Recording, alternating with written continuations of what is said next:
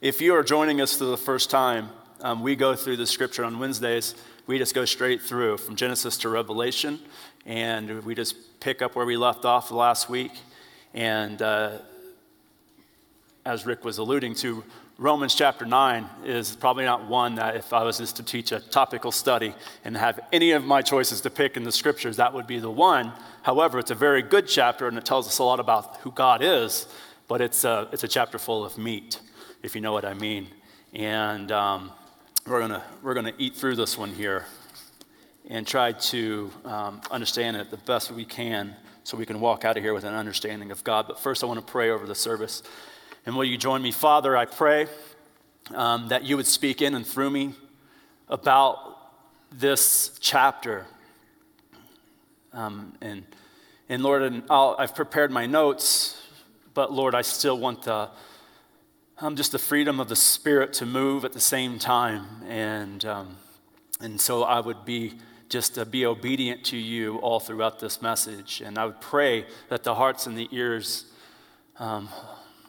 of our fellow believers here would be open to your truth and that you would speak to us in Jesus' name. Amen. Amen.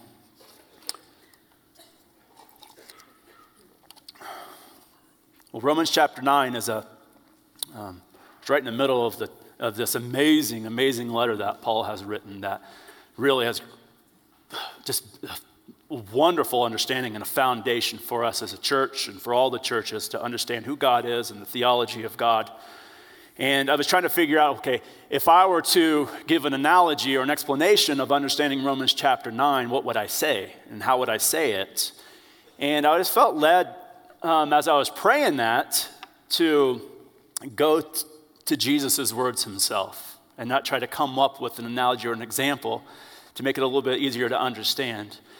And so before we get into Romans chapter 9, would you turn to Matthew chapter 20? Matthew chapter 20. And you'll know the title when I say it if you're well-versed in the scripture. It's the parable of the workers in the vineyard. So Matthew chapter 20.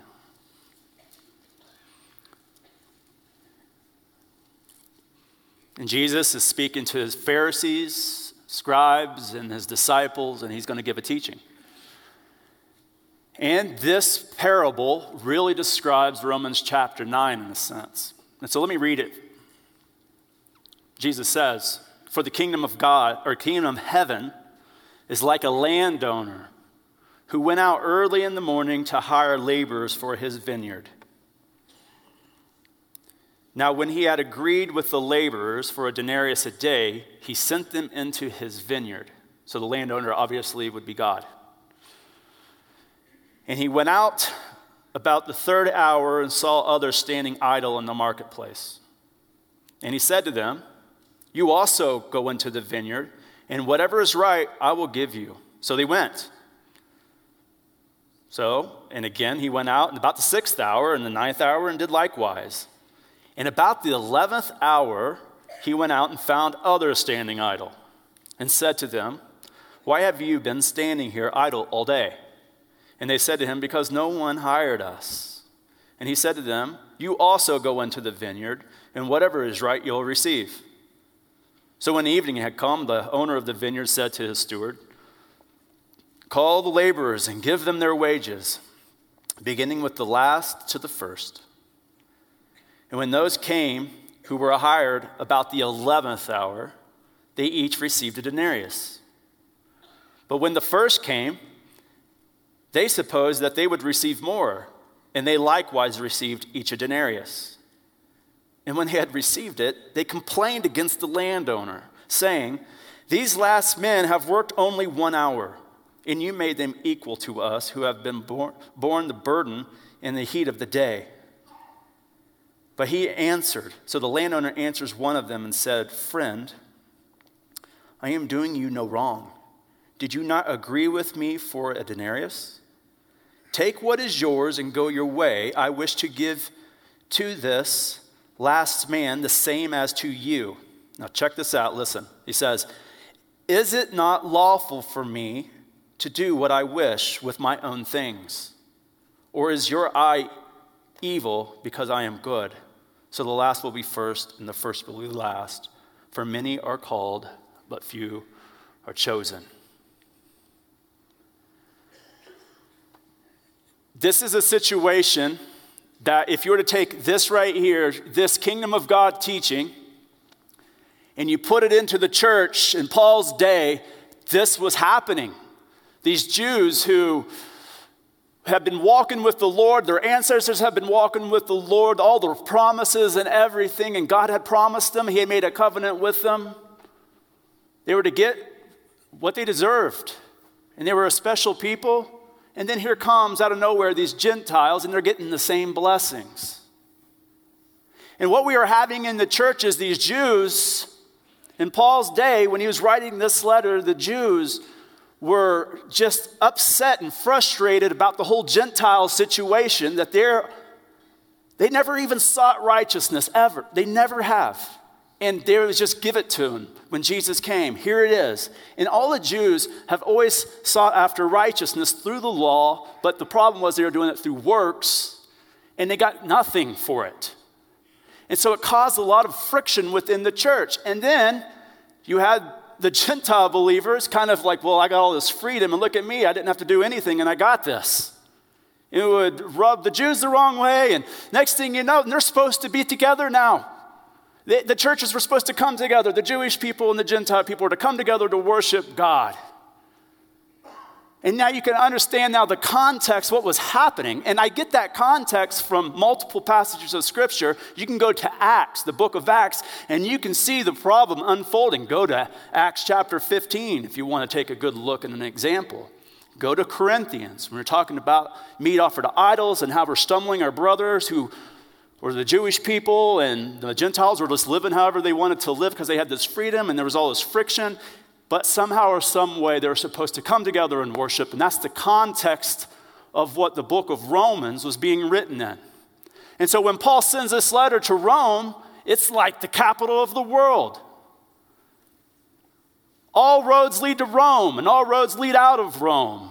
And so the church there has a mixture of all types of people, and he has to give them the doctrine of salvation, the doctrine of justification, and he really wants to drill home the sovereignty of God. And just like in this parable right here, God is sovereign. He can choose whatever he wills. He still wants to bless the first people that came out and worked all those hours, but doesn't he have the right to also bless the people that just came in? So in essence, God still wants to bless the Israelites. He wants them to be thankful that they have a job and he chose them to be laborers in the field for him. But you need to also be thankful for the people that came in at the 11th hour, the Gentile nations, and be thankful for them as well. So Romans chapter 9 is going to address both Gentiles and Jews and how to be thankful. And at the end of the day, who are we to come to God and say anything because he's sovereign and he's good? Does that make sense? So when we enter into Romans 9, some people have a little bit of a tough time trying to understand it because they don't understand the context. So that's the context. So everybody turn to Romans chapter 9. And right out of the gate, Paul's going to let us know his emotions. Right out of the gate, he says, I tell the truth in Christ. I am not lying. What do you think he's trying to get his point across, right? Listen to what I'm saying, and it's totally truth. What I'm trying to tell you right now, pay attention. My conscience also bearing me witness in the Holy Spirit that I have great sorrow and continual grief in my heart. For I could wish that I myself were accursed from Christ for my brethren, my countrymen according to the flesh,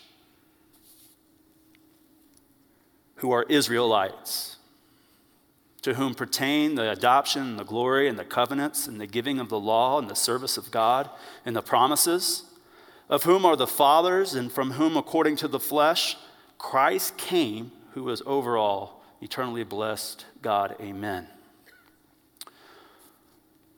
Now, if you just read this real fast, you're going to miss it.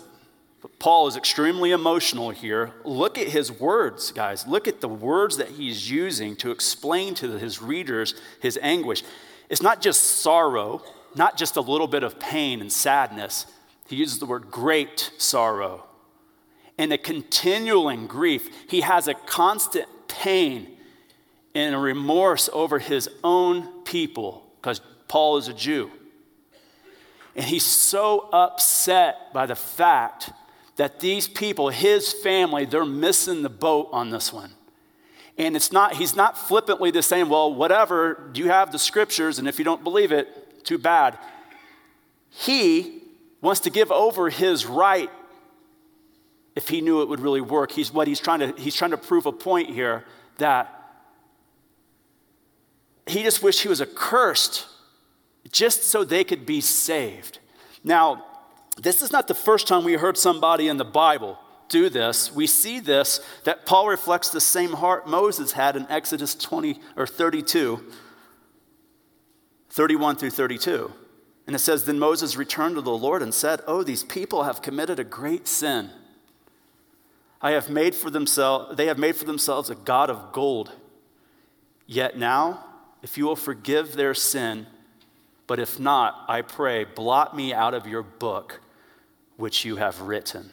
He has the same heart as Moses. When Moses came down from Mount Sinai with the tablets of stone, right, the law, and he looks down, he's just like they're worshiping a golden calf.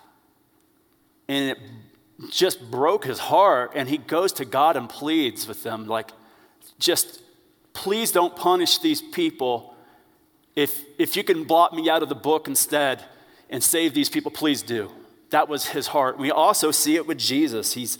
Paul shows the heart of Jesus, who was willing to be accursed on behalf of others. And so in Galatians 3:13, which is also authored by Paul, it says, Christ has redeemed us from the curse of the law, being made a curse for us. For it is written, cursed is every man that hangs on a tree. So Christ actually is the only one to be able to go and be a curse for someone so they can get out of trouble, so they can receive salvation. And that's the gospel. And only Christ can do that. Paul couldn't do it. Moses couldn't do it. But it's important that we have the heart of Jesus, the mind of Christ. As Paul would say in Philippians chapter 2, verse 5. You have the mind of Christ. So that helps us understand the heartbeat of Paul, his emotions, his pain, and what he thinks and how much he loves his own people. And then he goes on and gives a list of benefits for just being these people. Now, watch in 4 and 5. Let's look at it and break this thing apart, okay?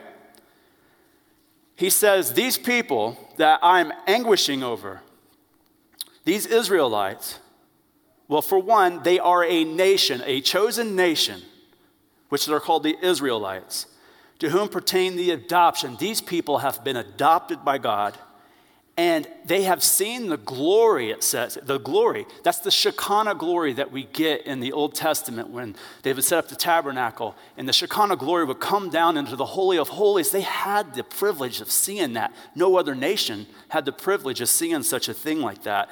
And then God would actually make covenants with them. He would actually have a handshake and say, we will do this together. But what other nation has that, right? And then the giving of the law, he gave the Israelites the law so they could look at it and say, I'm in desperate need of a Savior. The law, they were never to try to be righteous by abiding in it. They were to be righteous by looking at it and saying, I can't measure up to this thing. And they were given the privilege of having the law to look at and say, God, your grace has to be sufficient because I can't keep this. And by your grace alone, I'm going to be saved. By your grace alone, you're going to have mercy on me because I can't keep that law. But if you don't have the law, then it's like, well, what's right or wrong, right? And Paul said, I wouldn't even have known covetousness if it wasn't written that you shall not covet.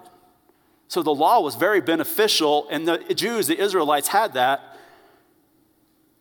And they had the service to God and the promises. And then it goes on in 5, of whom the fathers and from whom according to the flesh. So they have all the patriarchs, Abraham, Isaac, and Jacob, and they have David and Solomon.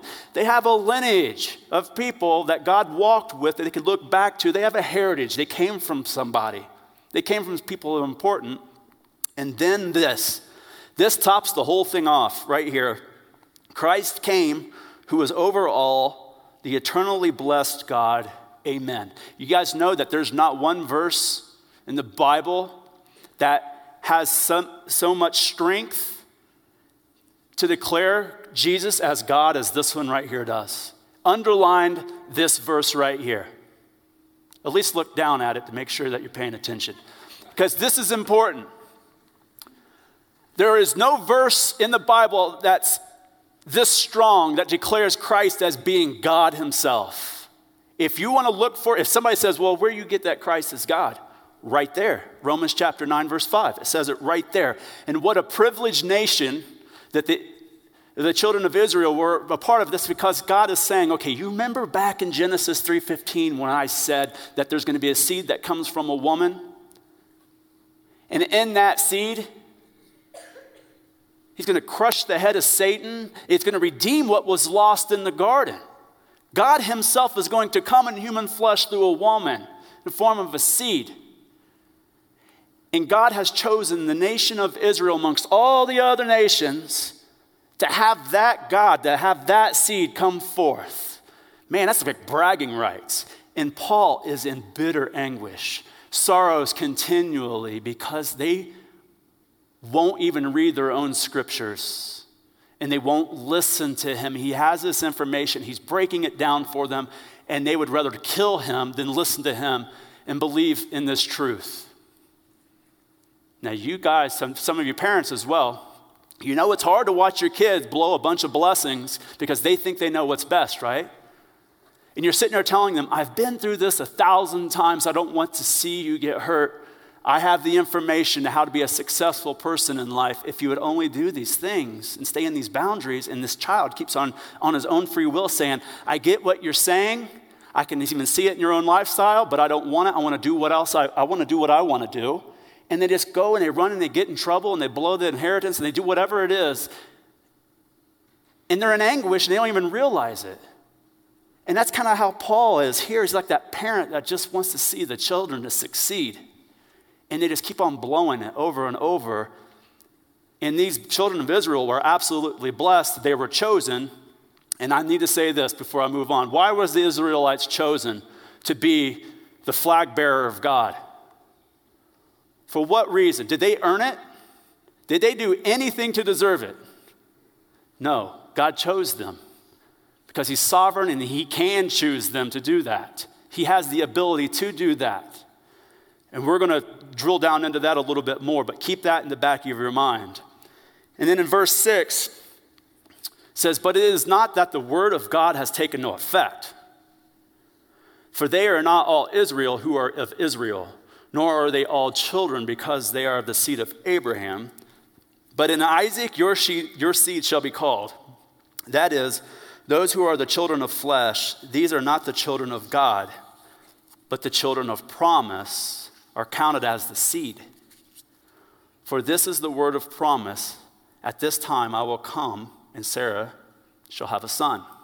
So verse 6, a better way of saying it would be possibly, well then, has God failed to fulfill his promise to Israel? That's a question. That's what Paul would say to them. What's going on here? It's like, you Jews are like, what are you worried about? Are you thinking that God has failed to fulfill his promise to Israel? And he would say, of course not, but just because you are born an Israelite doesn't mean that you're automatically saved. Just because you belong to the family of Israel does not mean that you're saved. That's his point. So there must have been Jews there saying, I'm a Jew, so I'm good to go with God. I got the law. I got the privilege of being a Jew. We got the covenants. God made a covenant with the Jews, and he's going to completely tear that argument apart. But they were a nation that was privileged. We read that in verses 4 and 5. But salvation is not an association of a family. Salvation is a personal decision in God. And to us, it's like, well, no, duh, that seems to be simple. We kind of have that figured out, it seems like, in America. It's like if you go out and you would say, are you a Christian? Most people would say, no, I don't believe in that. Or yes, maybe my dad's a Christian, so I'm a Christian. But for the most part, there's a distinction. A true follower of Christ, a born-again Christian, if I were to go out and say, are you a born-again Christian? A lot of people would say no, because they haven't made that personal decision.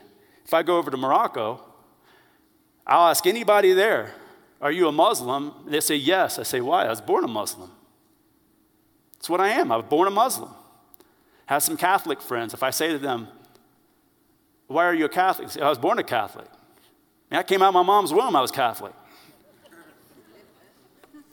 But to us in the Protestant circle, it's just not an issue. We don't think that way. And this time to a Jew, I'm Jew. I'm good to go. I'm set, right? So in 10, it says, not only this, but when Rebekah also had conceived by one man, even by our father Isaac, for the children not being yet born, not having done any good or evil, that the purpose of God according to the election might stand, not of works, but of him who calls. It was said to her, the older shall serve the younger. And as it is written, Jacob I have loved, but Esau I have hated. Jacob I have loved, and Esau I have hated. So now we have another situation going on here. First it was, if you know the story of Abraham and Sarah, she was barren. She couldn't have a child, but he was counted as righteous for believing God that he would be the father of many nations. Remember that story in Genesis? That's what made Abraham righteous. And Paul says that's what makes us righteous in Romans. That if we believe like Abraham believed in faith, then we're saved. But it's not by our works. And so then here goes Abraham. He takes that promise. God counts him as righteous. Then he looks and says, well, how is this going to happen? My wife's old, I'm old. And then Sarah's just like, here's my maidservant Hagar. Sleep with her, have a child, and he had Ishmael, and he had the firstborn Ishmael. But that was not God's plan. In his sovereignty, that wasn't his plan. So mankind can say firstborn child doesn't always have they would like to say that they have the birthright, but they don't. Not in this plan right here, but God was like, my seed's going to go through Isaac, the younger. And again, you're like, well, what's the big deal? Well, go to a Muslim right now, and they'll tell you it's a big deal. Because he's the firstborn child, Ishmael is. That's where they get their lineage from. Because he's the firstborn. And we don't follow that path. We see this through Isaac because the scripture says this. But man, the Muslims have flipped it in the Quran. Instead of Isaac going to the altar, they picked Ishmael going to the altar. And then here is Abraham about ready to take out Ishmael. And Allah stops him and says, don't do that. I counted you as righteous by following through with this. I'm going to save your son, and there's a lamb that's sitting in the thicket. We have a ram in our Bible. In the Quran, it says a lamb.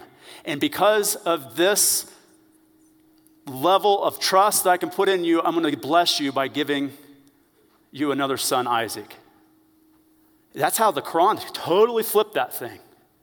And so it's important that we understand this. And when you're talking to a Muslim, and I'm passionate about reaching Muslims, they have this thing, and Muhammad or whoever put the Quran together just kind of discombobulated all the stories to fit how they want it because of this birthright situations and things like that, and they totally missed it. And their whole lineage is through Ishmael, and ours is through Isaac. And so the Arab nations, and God said, I'll protect them, and they'll be a mighty nation and go out. But the mighty nation, the one that Jesus is going to come through, is through Isaac. Right there. And so let's get back into this. That was a rabbit trail I didn't plan to take.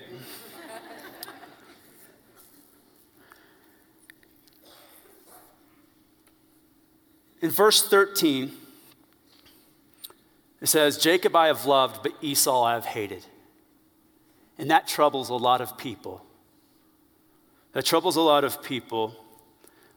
But when you break down the words in the Greek and whatnot, actually in the Hebrew as well, it's that God favored Isaac over Esau. And so God went to Rebekah and said, you have two little guys in there, two little warriors in your belly. You're going to have twins, and they represent nations. And then she says, the older will serve the younger. The older will serve the younger. Again, flipping it. God is sovereign and he can choose. He knows what's going to happen. He can choose. So they come out, and then Esau later on sells his birthright. Sells his birthright to Jacob.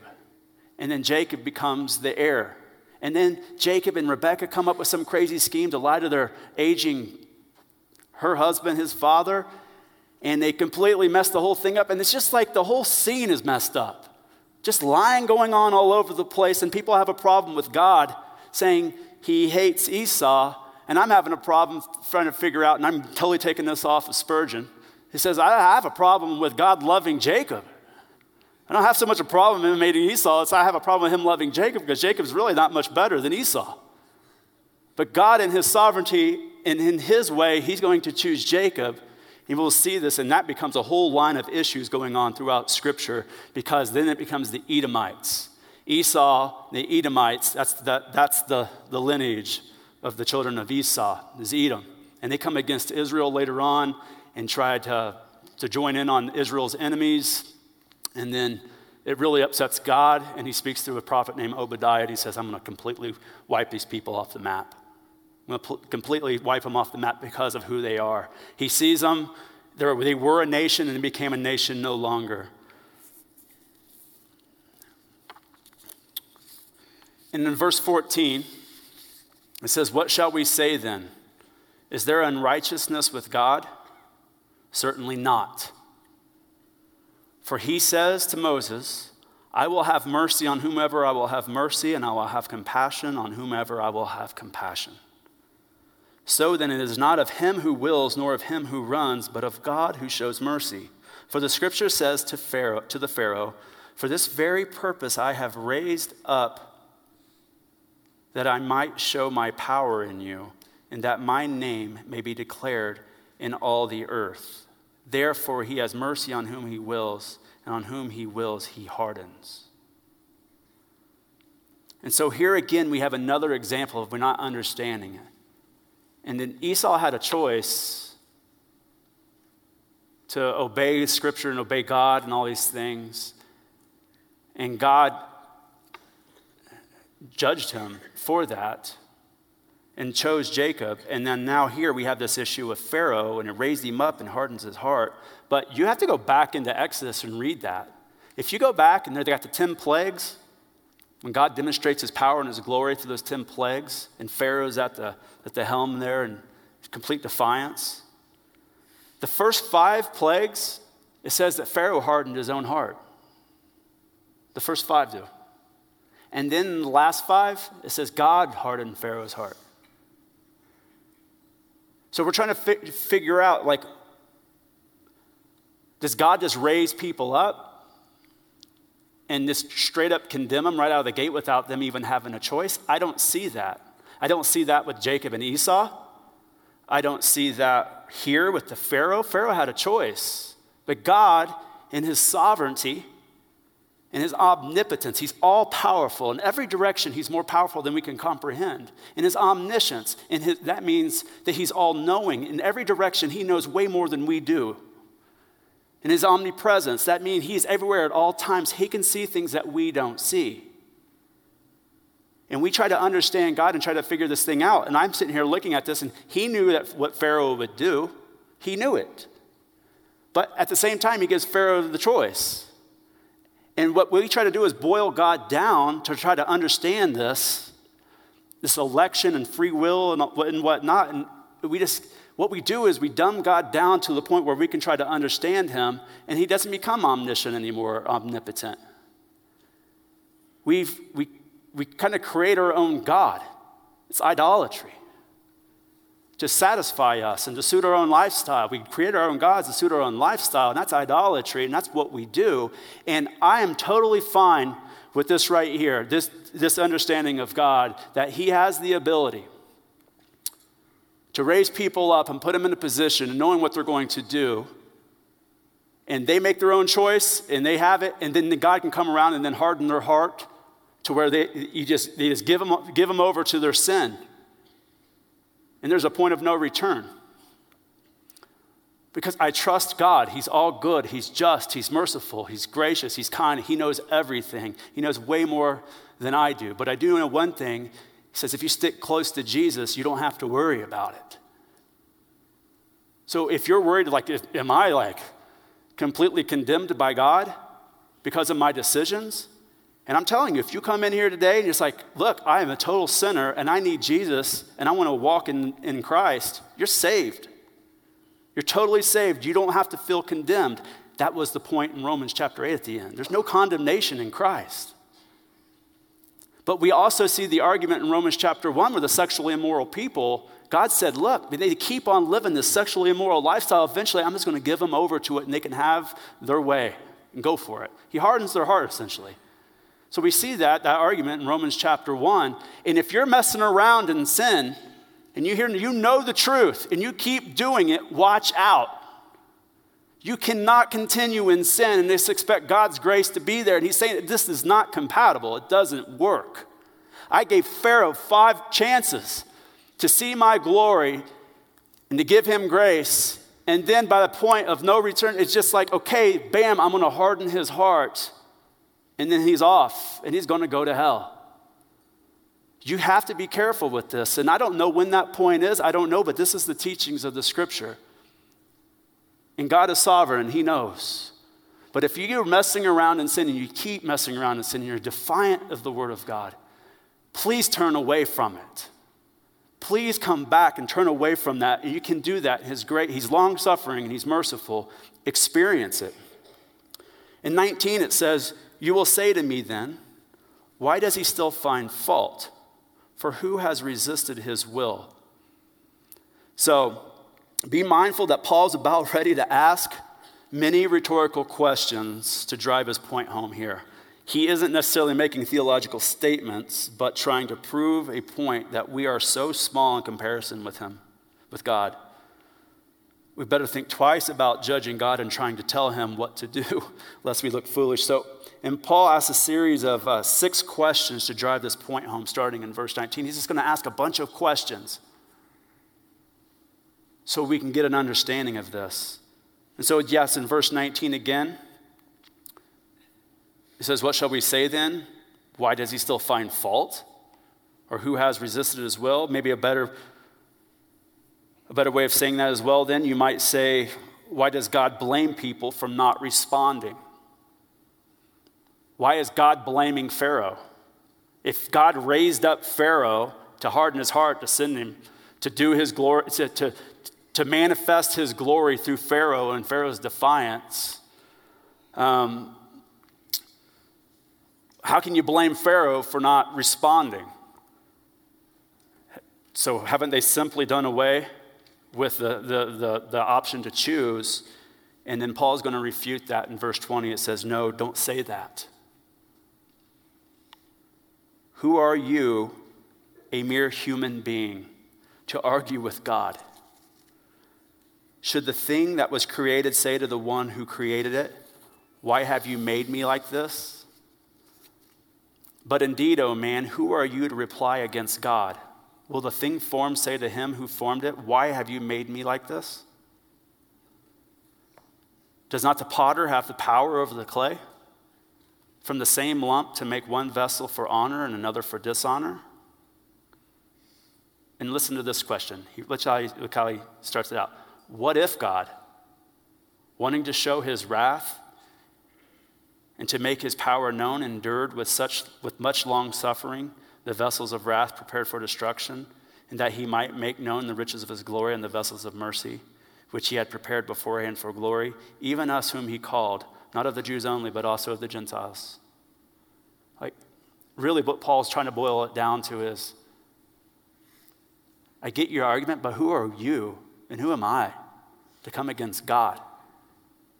He's so good to send his son to die for us, and then we're going to try to put God in a corner and convict him of something, and we're not looking at all the goodness of God and his mercy and his grace, and there's one thing that we don't like or not understand, and so we're going to condemn God. Who are you, he says. It's crazy to think that.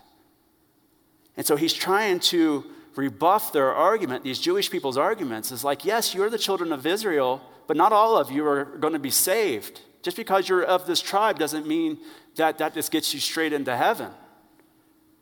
But there's a remnant, there's a chosen people who have chosen to follow me by faith.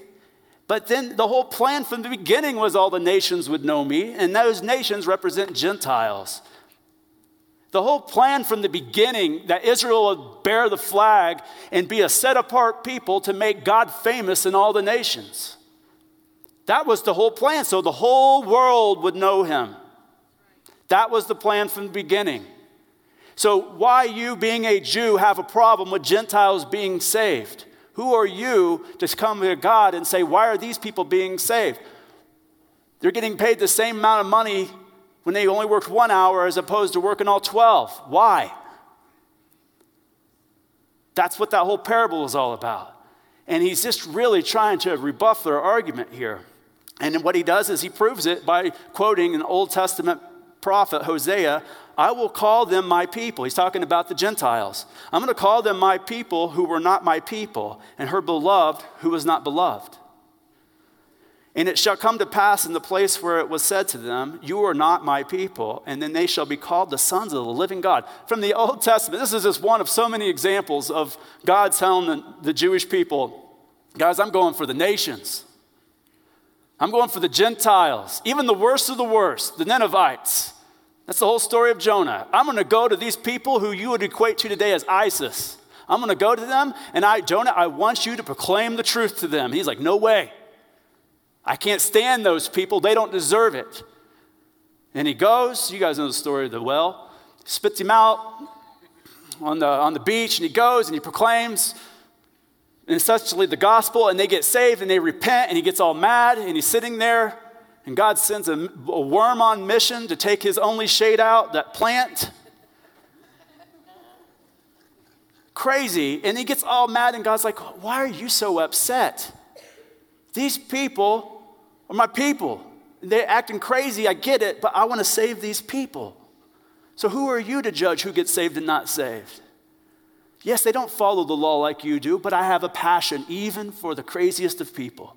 I have a passion for them. And Jewish people, you had to understand that, and they wouldn't understand that, and then God is going to continue to teach them, and eventually he's just going to hand it over, and the Gentiles are going to go out into all the world and the nations. That's what we're seeing today.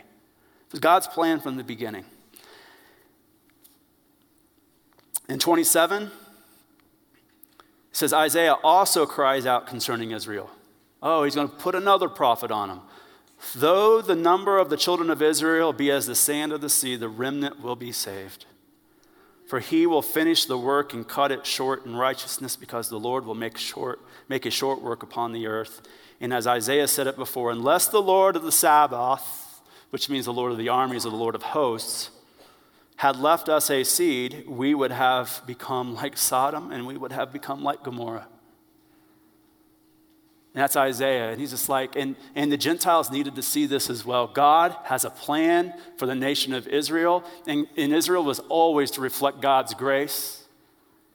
Regardless of what he'd do, his covenant was, these will be my people until the end. Till the very end. So there's a covenant there. So you Gentiles, you better be careful too, to not get too prideful and arrogant. Because I'm going to graft you into that tree, and I can take you right off that tree if you get too arrogant. That's what he's going to say later on in a couple more chapters from now. So yes, Gentiles, Jews, the Gentiles are supposed to be saved, but Gentiles, I have a plan for the nation of Israel, and they're still a special people to me. So figure out how to get along. And then verse 30, what shall we say then? That Gentiles who did not pursue righteousness have attained to righteousness, even the righteousness of faith. But Israel, pursuing the law of righteousness, has not attained to the law of righteousness. Why? Because they did not seek it by faith, but as it were, by the works of the law, for they stumbled at the stumbling stone. As it is written, behold, I lay in Zion a stumbling stone and a rock of offense, and whoever believes on him will not be put to shame. So God's plan from the beginning was to send his son into the world to save Gentiles, And he is using the nation of Israel to proclaim his name and set it all up. And in that seed, that Messiah was going to come through their nation. It was in the plan in the beginning, and they completely missed it, and that's why Paul is crying all the time. And he has such a heavy burden for his own people who are missing it. They're stumbling over Jesus. They're looking to the law for righteousness, and they're stumbling over Jesus. They're falling all over themselves, and they don't know it. And it's right there in the Scripture. It's right there in the Scripture. This was God's plan from the beginning. God knows us better than we know ourselves. That's what this tells me. God has a passion for people. He's grace-filled to the nth degree. He's so merciful. He's so kind. He's all powerful, all knowing. He's everywhere at one time. And he loved you so much, he sent his son for you. And it says right here, if you believe on him, being Jesus, you will not be put to shame. And on the flip side of that, if you don't believe in Jesus, you'll be put to shame. Don't kill the messenger on that one. I'm serious, this is truth. And this is what Paul was trying to get to the church, and it's what he's trying to get them to understand. And this is the same, with the same emphasis. It's just, this is the truth. And we have to understand this. There's shame without Christ. And if you don't have Christ, I'm telling you right now, you're missing the freedom. He knows what's best for you, and it's to walk in Christ and to know Christ, because through Christ is the only way to have a personal relationship with your Heavenly Father. And we're so sinful, we cannot even come close to earning our righteousness. There's no possible way, because the law tells us that. Right out of the gate, you'll break the first one, you'll break the second one, and you'll go all the way to 10, and you'll bat 1,000 on that one. You'll break them all. There's no possible way. We need Jesus to have that relationship, and we need Jesus to not have the shame. And so, yes, Jesus is our path to heaven. It's our path to relationship to God, but it's also our wisdom on this earth. He's everything. And if you're not satisfied, if you're depressed, and you're not walking in Christ, turn to Christ. He is the well that it's bottomless. It continually gives water that will give you a drink for the rest of your life. You will never thirst again, he says. He's the bread of life. Every single day we take of Christ, and he's our bread of life. He sustains us. He gives us strength. That's Christ. And that was the plan from the beginning. And God wanted that so bad for us, and he wants us so much, he gave his most valuable possession for each one of us. And so some of you have heard this 1,000 times, and yet you struggle with 1,000 things that you shouldn't struggle with. Your list not getting done, and it causes anxiety and depression. You don't trust in tomorrow, and so you're trying to earn all the money today and all these things, and it's just like you're never going to find your fulfillment in those things. Turn to Christ. The gospel is just not to get you into heaven. It's for every day. It's just not for heaven. It's for every single day to bring you freedom every single day. Whatever you're struggling with, turn it over to him.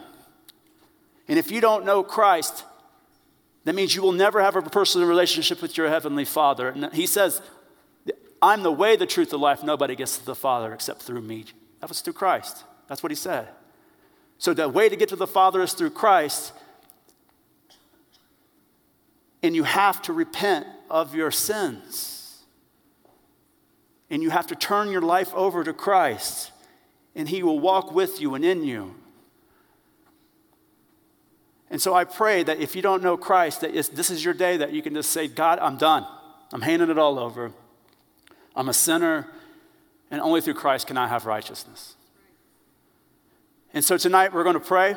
I'm going to pray over the elements here. We have communion, which represents Christ's body and his shed blood for us. And we take that in remembrance of Christ. And connect with him. Connect with him. And if you don't know Christ, please come down and talk to one of the pastors on the sides here, the ministry team on the side, and we'll guide you in the direction with that. And if you need prayer for anything else, please do. Come down. But be strengthened. God is a God who's faithful. He's true to his covenant.